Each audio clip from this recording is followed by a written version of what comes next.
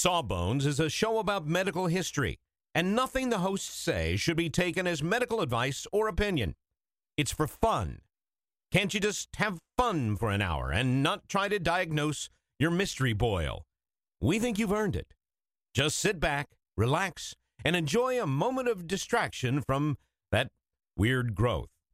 You're worth it. All right.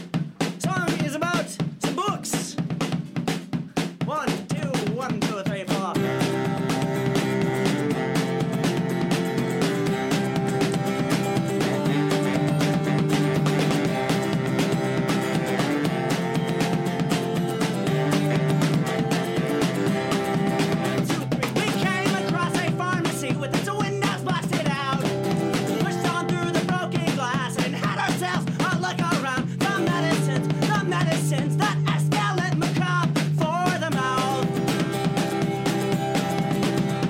Hello, everybody, and welcome to Sawbones, a marital tour of misguided medicine. I'm your co-host, Justin McElroy. And I'm Sydney McElroy. Sydney, I have a great vignette for you. Oh, good, Justin. It's a medical vignette. You know how you like medical crap? I do, sort of like in Reader's Digest when they have those little vignettes about like funny medical stories. Laughter is the best medicine. Aren't they? Everybody loves those, right? Listen, who's doing this intro? Me or you? I'm just saying that I love those. You're trying to derail those. me and wrest control of this great, perfectly honed intro I've I used written. to have stacks of Reader's Digest. That is not a lie. Stacks and stacks because I kept every one I read. It's like your medical journals that you just hoard around the house like a medical journal hoarder. I'm going to get to all of them. Okay, so here's my vignette. You know the video for She Blinded Me with Science? You know that song by Thomas Dolby? Yes. There's an old man in there, and he's the one who's like, science! Right.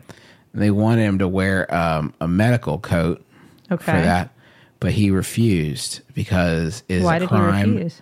It's a crime to impersonate a doctor in the UK. Now, I know what you're saying. Is that how acting works? And the answer is no, it isn't. But I don't think we were working with like a crack team of professionals here. Well, it's a crime to impersonate a doctor in the U.S. too, right? Yes. I'm sure if he had been a very, very dumb American, he would have thought the same thing. But no, I don't want to besmirch his good name. Here's the thing. I got this from Pop-Up Video like a decade ago. So maybe my memory of it may be mixed up, or Pop-Up Video may have been lied to me. It's hard to say. That's really difficult. Do you think that's why McDreamy quit Grey's Anatomy? Because he knew the cops were catching up to him. They were sniffing around, asking his friends and relatives, like, so what does he do during the day? Yeah, where is this? You remember the kid from Can't Buy Me Love? What is he doing now? And what's he wearing while he's doing that? Yeah. What are those clothes for? Where Are They Now is actually like an investigation, a federal investigation portrayed as a TV show. It was the CIA all along. But yeah, he wouldn't wear a doctor's coat because he thought it was a crime. Well, I agree with you. I don't think it is a crime, but as long as we're talking about doctor's coats. You want to talk about that for the show we do? Do you want to hear more about them? Yeah, actually, I do, Sid. Not just doctor's coats. I want to talk a little bit about just some of the medical garb, some of the things we associate with doctors, what we are, supposed to wear, I guess, how we are portrayed in television, movies, caricature, what you think a doctor's supposed to look like. Because that's changed through the years, as you may imagine. Of course. I want to thank Aaron and Jeremy for both recommending this topic. This was really cool for me to read about too, because I never thought about like the white coat. Let's start with the white coat. Okay. When do you think doctors started wearing those? Well, you're reading ahead. You're cheating. No, I'm not. It's around. It goes hand in hand with germ theory, right? Yeah. So like Semmelweis, No, not that far back. Not that far back. No, but there is an association. I mean, that's fair. There is an association with the white coat and science as well as antisepsis. So we did not, as doctors, wear anything like a white coat until about 100 years ago. Prior to that, early on, physicians mainly dressed in black. Because it looks cool? Like they're trying to look cool and rad? Well, yeah, I mean, it does look cool, but there were a couple reasons. One is that black has and still is a formal color, like formal attire is black, suits, tuxedos, formal gowns, robes, judges, magistrates, priests. I know that the black is a formal color. Medicine and the clergy have a long-running connection, so I wonder if that's part of it. That is part of it. The tie between, because there were so many members of the clergy acting as physicians, and then even as we branched away from the church, that kind of idea that because it is such a somber, formal profession, that same, long black robes would be worn over your clothing. So Right. very similar to what we would think of as like a judge wearing, Fancy. Yeah, very fancy. So it was very formal. Doctors were people who were supposed to be respected, and those kinds of like big black robes commanded respect and, power. And so that was another reason they wore them.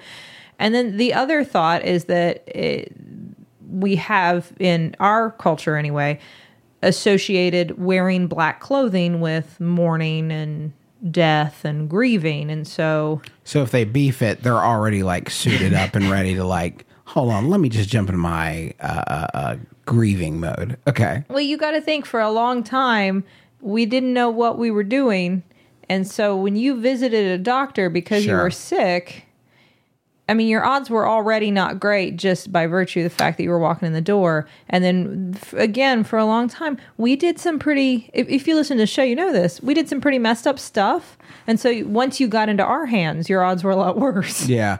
It's sort of like in Mad Dog McCree, FMV Classic. When you get shot in Mad Dog McCree, the next face you see is the Undertaker. And he talks to you, and he's like, you better get lucky. You're going to be dead. And it's like, well, okay, are you seeing me for medical? Am I here for medical treatment right now? Like, I understand the connection between, like, if I better get lucky or I'm going to get dead. I understand that. But, like, are you a medical doctor at this point? Are you just, like, biding your time? What's going on? If he is a medical Did I wake doctor, up? that doesn't seem like a great arrangement for you, because he has like a vested interest in you not Win-win for him. not making it. Yeah, win-win. Now, while doctors were, like I said, for up until about 100 years ago, formal attire, if you went to visit a patient at their home, even when doctors weren't wearing the big black robes, even as those, it began to fall out of fashion to have the robes on necessarily, you would still dress in and we're mainly talking about men at the time, there weren't as many female doctors, in suits, very formally attired. And, that was just the way, if you got blood or guts or whatever on them, that's just what happened. So you would just walk around with that all over your street clothes, your formal street clothes. Yeah.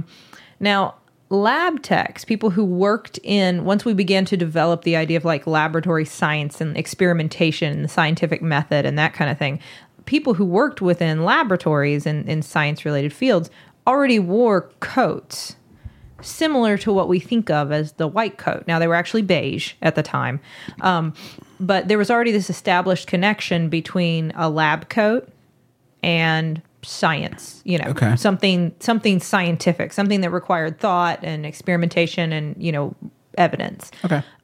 So in the late 1800s, when we see this shift in medicine towards, maybe instead of just making stuff up as we go, we should start coming up with good guesses, testing them, and then writing it all down and doing the things that work and not do the things that don't work. Sounds like a lot of work to me, Doc. I don't know. Maybe we should just keep with the bleeding and stuff. That seems to be working fine. It's weird that was revolutionary, because that doesn't seem like, but there you go. It was. Yeah, we have it. But as we began to apply more science to medicine, physicians wanted to echo that, and so they adopted the lab coat, the white coat as well. So initially, like I said, it would have been beige, but at the same time, kind of what you alluded to, Justin, we were getting the concept of like antisepsis, that there were germs, and that we wanted cleanliness. Sure. That there was a connection between having clothes that looked clean and like surroundings that looked clean and things that looked very clean and health. And hence white became the color. It's a lot easier to hide of that. stains on a black coat than it is on a white one. Exactly. So then everything basically everything became white. The not just the white coat, that doctors started wearing, but you also at this time, and I'll get into this a little bit more, you see like scrubs and nurses' uniforms and everything becomes white, because the idea was that then a patient would walk in and they would see all this spotless white everywhere and think everything's very clean. Everything's clean now. The white coats were adopted by surgeons first. Because of blood, right?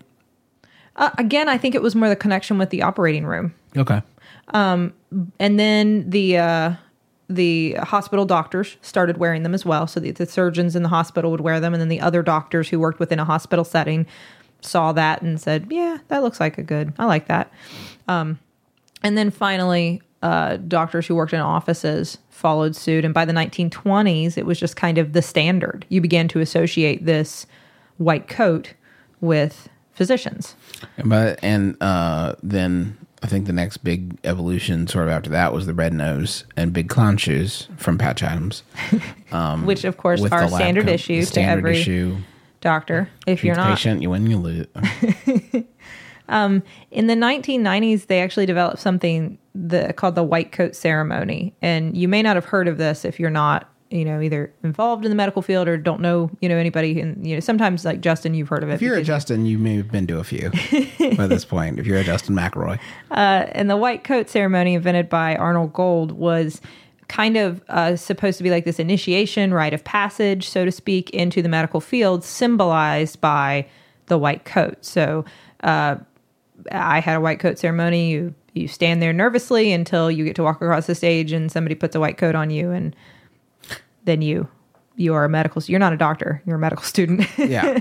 Now, it's the moment when you've decided that someday I'm going to be a doctor. At least I'm willing to start paying, $100,000 or so to work towards that happening. So you get the white coat at the beginning of your medical school thing? Yeah. Remember? That's right. Yeah. And so I've been to a few in the past, so it's hard to. Well, it is confusing because it's something that evolves. So if you'll notice, medical students wear white coats, and then physicians wear white coats. Right, but they're different lengths. Exactly. The student coat is just like to the waist, almost like a sports coat, slightly longer sports coat. Yeah. That's not very convenient. There aren't as big pockets. They never fit. I don't know if maybe there are other schools where this is not true. They don't fit women well. They don't. Surprise. There it is. They're just made for a more, typical, like broader shoulder, narrower waist. And they're not really made to accommodate like it's the glass ceiling. My hips. It's the glass ceiling and the ill-fitting coat. Yeah, that is prevalent in medicine, in medical garb. When you become a resident, so when you're done with your medical school and so you get your degree and you're a doctor, then you get the long white coat, which is a big deal because then you look like a doctor. And if someone steals it, you have to grant them 3 wishes before you can be a doctor again. A lot of people don't know that. They also a lot of times, or they can learn your name. If they learn your name, then that's you can. True, yeah.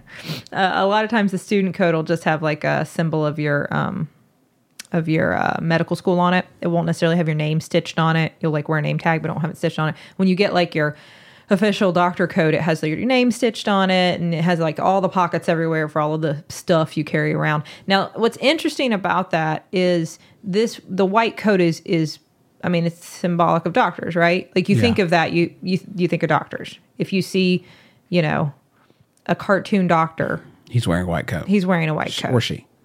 Yes, exactly. I was thinking of Dr. Hibbert. I think that's why I said he. Okay. Yeah. This is all I'm picturing as I'm talking. It's just Simpsons in my head. But he or she is wearing a white coat typically. What's weird is that not all doctors wear those anymore. Oh, yeah? No. So more and more doctors are moving away from the white coat, especially certain groups. Pediatricians don't tend to wear white coats as often because they're intimidating to kids. Sure. They can be scary. Psychiatrists often don't wear white coats because, again, they can be upsetting to their patients sometimes. Mm-hmm.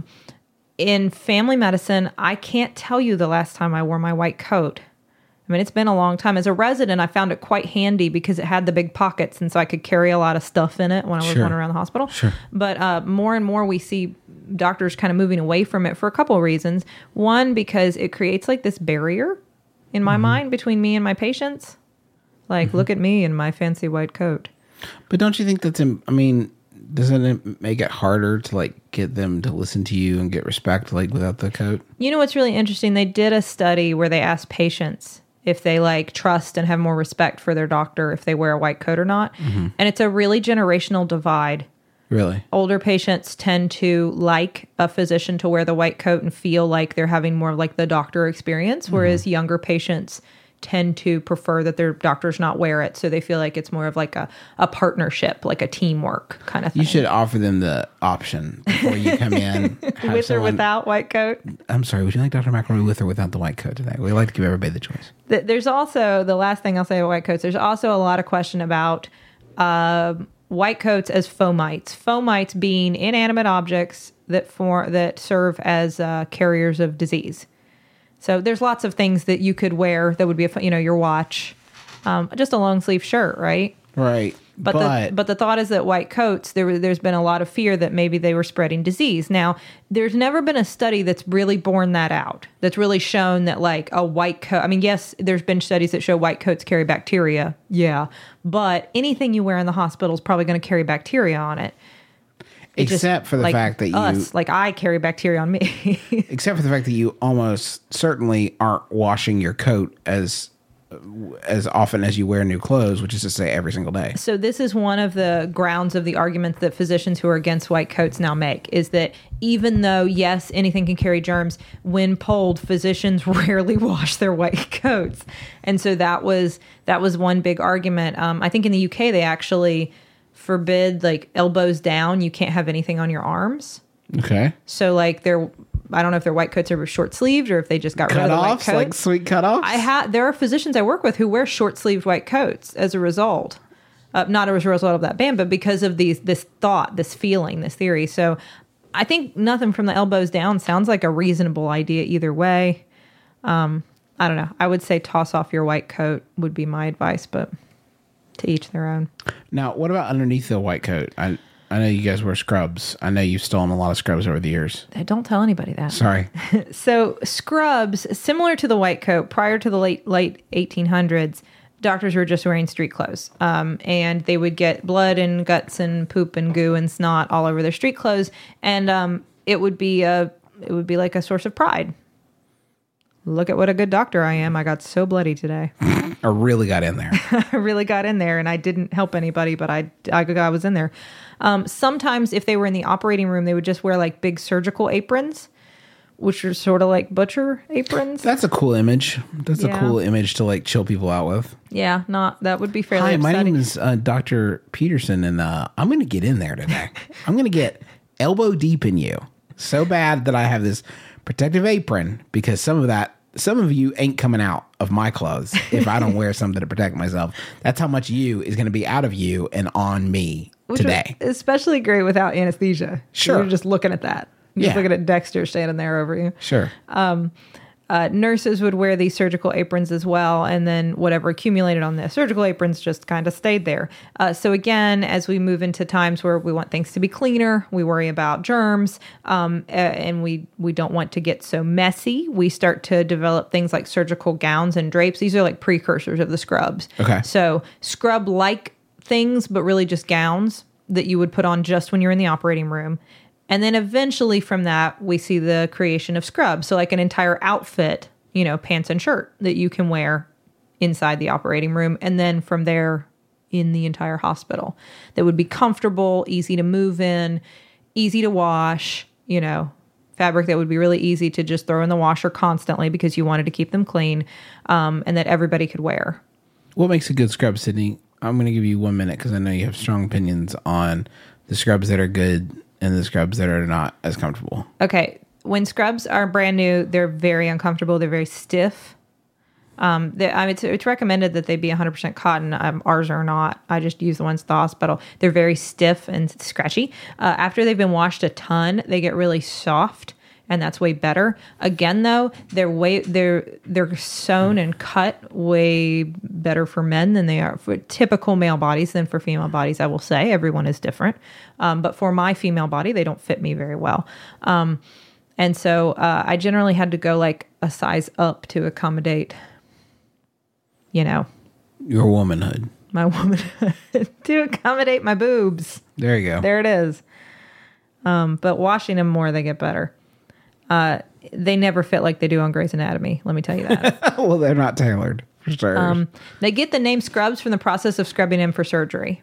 Oh yeah, I know about that. Yeah, so you get all clean. When we scrub in for surgery, like we wash our hands really long and really hard and scrub our nails and wash all the way up to the elbow and then don't touch anything. And you get your special clean suit on, which became scrubs. Oh, These okay. call them whites because they were white. Yeah, but not anymore.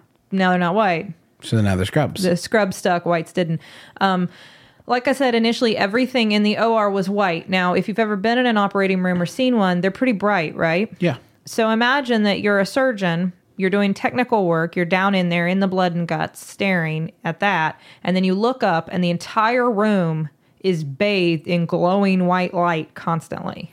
Very distracting. Very hard on the eyes. Hard on the eyes. Okay. So you can get red fatigue from looking inside the gushy human body for too long, Oh, staring at all that pink and red. And after a while, it gets hard to distinguish what's pink and what's red and what's... that's important. Yeah, it's important to know what all the gushy things are. So what happens when you get the red fatigue is you look up at a white surface and you see those like green shadows. You know what I'm talking about? Yeah. And so to cut down on that, they started making scrubs different colors, most blue and green. That's the most common color for scrubs, blue or green. Those feel like clean colors. Well, no, the green is the opposite of red.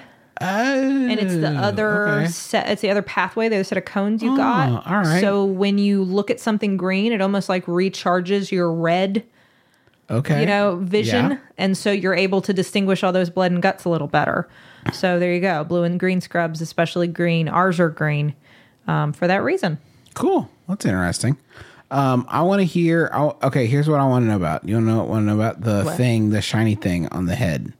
I'm making a circle in top of my forehead right now with my thumb and forefinger. You can't tell. I'm going to tell you all about that, Justin, right after we go to the billing department. Let's go. The medicines that escalate macabre for the mouth.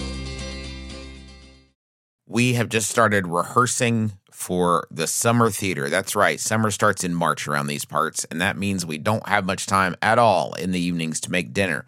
But we will not be just consuming Wendy's, although there will be some Wendy's consumed, but we are going to have a little extra help with Factor, which delivers ready-to-eat, delicious meals right to your door, and not like junky stuff you get out of the freezer aisle, whatever. This is real high-quality, chef-crafted stuff that in 2 minutes you're ready to eat it. I'm talking about some Southwestern-style turkey and mac.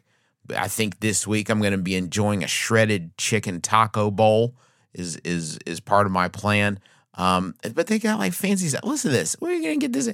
Truffle butter filet mignon. I mean, seriously? From a box?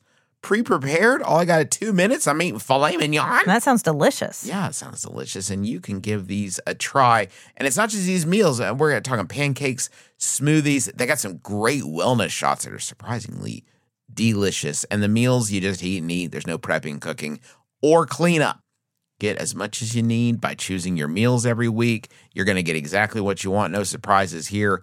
And the meals, I can say, are delicious. So what do you got to lose? Head on over to factormeals.com/sawbones50 and use code sawbones50 to get 50% off. That's code sawbones50 at factormeals.com/sawbones50 to get 50% off.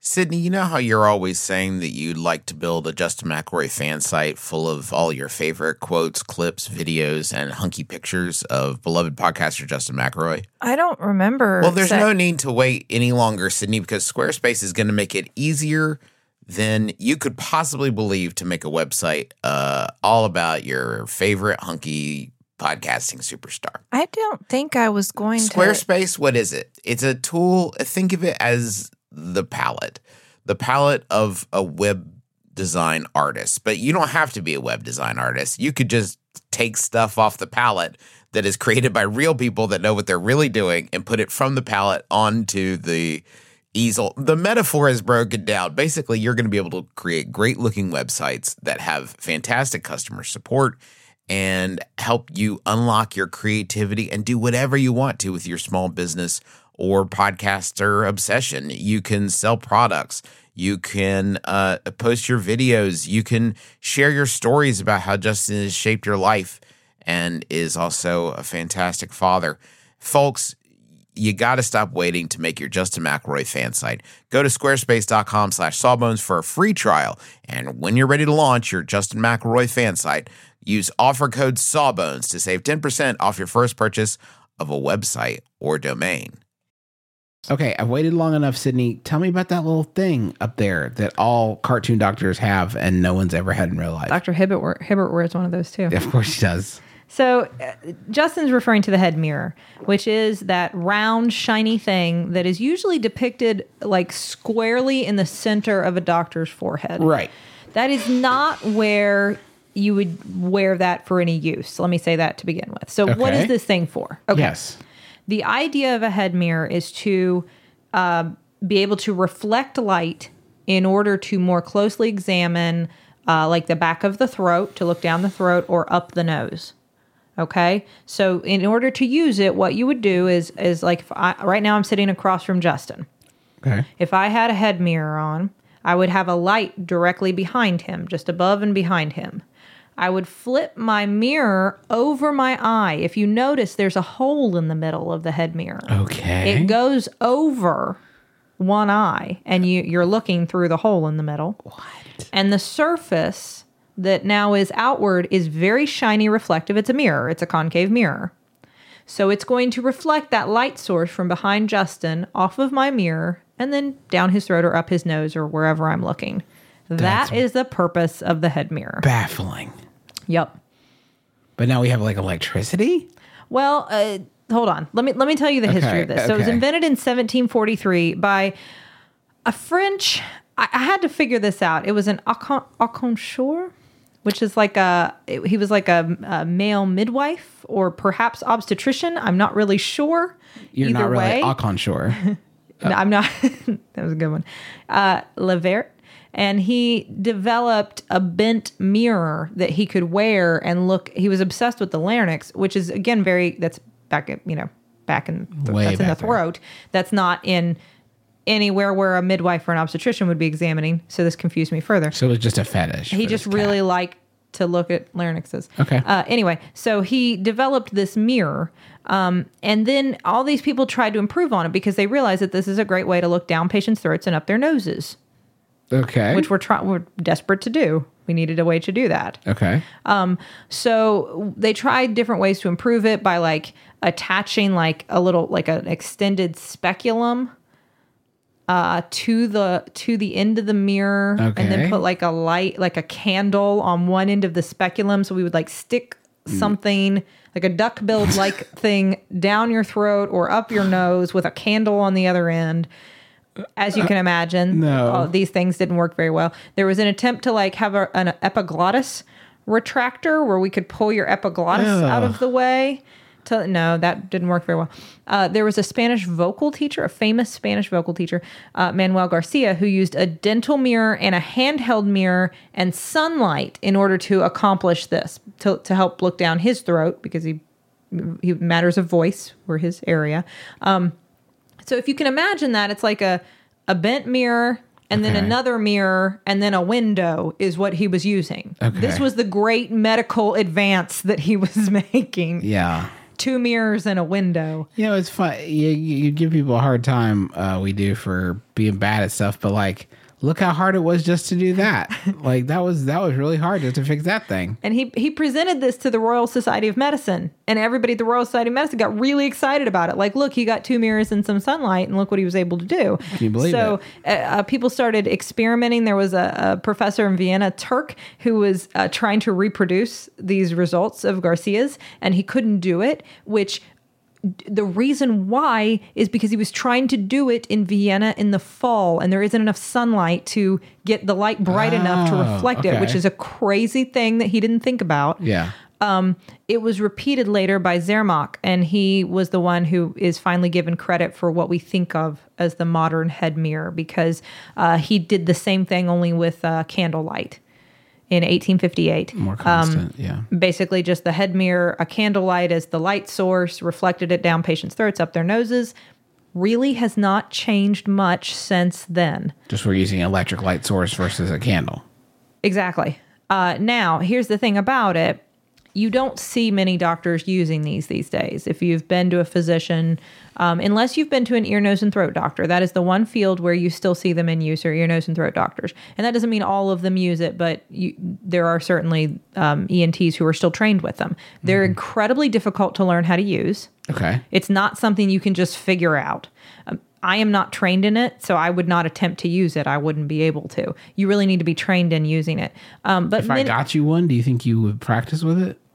yeah, I'd try. Like, do you want to learn how to do it? 'Cause I think can it'd be get a you cool. one. It'd be a cool. Yeah. Okay. I think it'd be a Got cool it. thing to do. Christmas And there- is coming, so. There are people who still like them because they like fold up easily in your pocket, and they're lightweight on your head. It's just a mirror. And what they've been replaced by is a headlamp. You know, Well, yeah, just a I light mean, yeah. that you strap around your head. Yeah. So it's still hands-free, but it's also heavier. And I don't know. There's the argument that sometimes more technology isn't better. Should we go back to head mirrors? I don't know. But there are still people being trained on them to this day. Well, So there you go. that's wild. The people are actually still using that. That's pretty nutty. Now, I know we're mainly talking about physicians. I just want to make a quick note. We've done a whole episode on nursing before, and I talked a little bit about what they wore.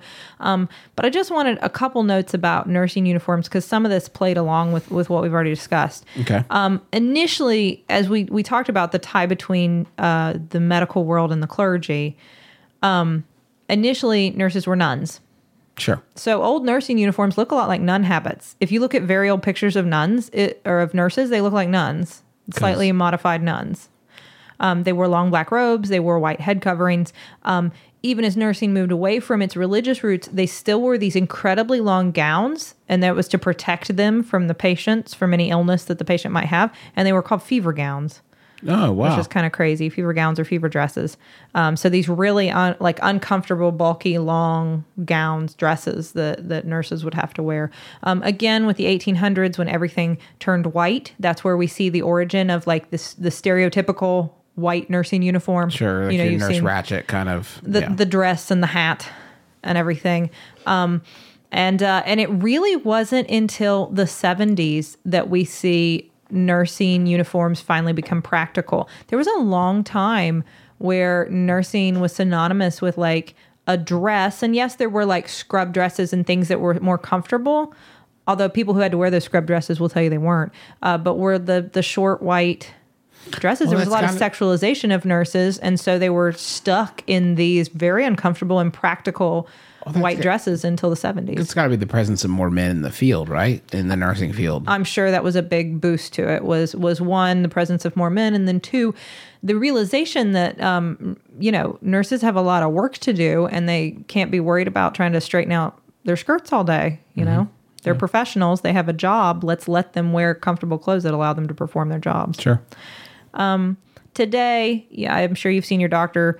Most of us just wear, street clothes, business cash. Kind of sloppy a little bit. No, I not don't like guys sloppy. that look. I like business cash. I think that's how I go. I don't wear a white coat. There are doctors who do. You see that more in the hospital. As Justin has noticed, you see white coats over scrubs which he thinks is crazy.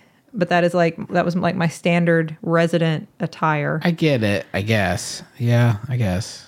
I see a lot of sports coats over scrubs in the hospital. Now too. that's the one that I think is a little bit bananas. Everybody wears scrubs now. Everybody. That is not just a doctor thing, of course. Everybody in the hospital is wearing scrubs. A lot of hospitals color code it. So in our hospital, based on what color scrubs, you may be able to tell what sort of job that person has. Not necessarily, though. The ER has a weird uniform, and I don't know if this is outside of our ER where they wear scrub tops and khakis. Go figure. Okay. Don't know fine. why that's practical, but that's our ER. Justin, you had a question about why sometimes we're wearing like extra masks and Yeah, I was just curious how you decide, like, when you're going in to see sick people a lot of the time, people who would be contagious a lot of the time, I'm just curious how you decide whether or not you're going to take additional precautions. So we decide actually, but there's a lot of criteria whether or not we're going to take additional precautions. So for every patient, we use what we call universal precautions, which means we wash our hands. If we're going to touch like fluids or anything like that, we wear gloves. Obviously, we handle sharp things with care. I mean, the universal precautions are meant to, we assume everybody's got something infectious that we could get, and so we take the appropriate precautions not to get it. That's kind of where that comes from. Beyond that, there are special things, like, for instance, contact precautions. And that's usually if a patient has a history of like a fairly serious infection, like MRSA infection. A special resistant staph infection. In that case, we might come into your room wearing some sort of like paper yellow gown and gloves, just to make sure that we don't get any of our clothes contaminated or our hands contaminated, mainly so we don't carry that to another patient in the hospital. Okay. You can see us wearing different kinds of masks as well. So moving on from contact precautions, you've got like droplet precautions. So let's say that you've got the flu or mycoplasma pneumonia, or you're a little kid, you got RSV. Or something like that, croup, we might come in your room wearing a mask, just a regular old like surgical mask kind of thing. Mm-hmm. Let's say we're worried about something airborne, an airborne pathogen that's fairly infrequent. Then we might come in your room in a little bit heavier duty mask called an N95 mask. I wear those in like tuberculosis rooms. Okay. And then sometimes if we come in your room wearing a gown and a mask, it's not because we're worried about getting stuff on us to carry to another patient. It's because we want to be careful for you. For instance, a patient who's undergoing chemotherapy and who may have a suppressed immune system. We might come in wearing a mask or gown or gloves or something to provide an extra barrier between us and our germs and you, a vulnerable patient. Well, that's very responsible of you. So just some other things you might see us wearing and why we might look like astronauts when we walk in your room.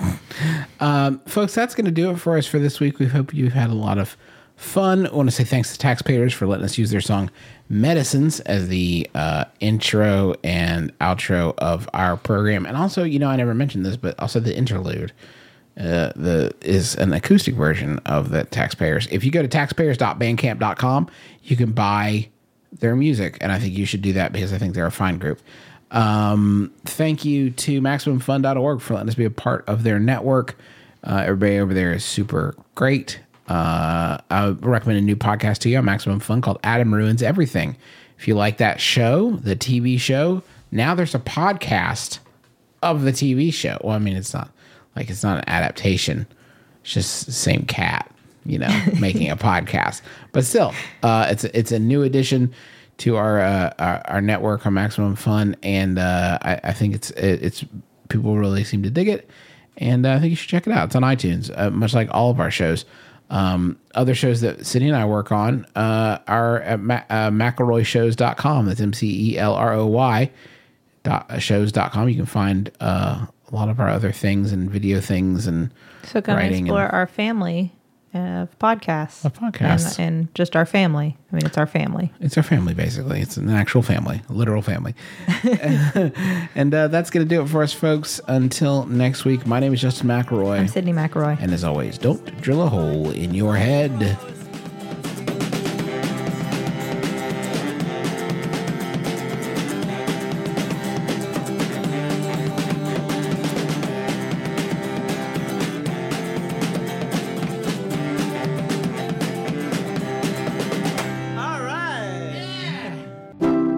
MaximumFun.org.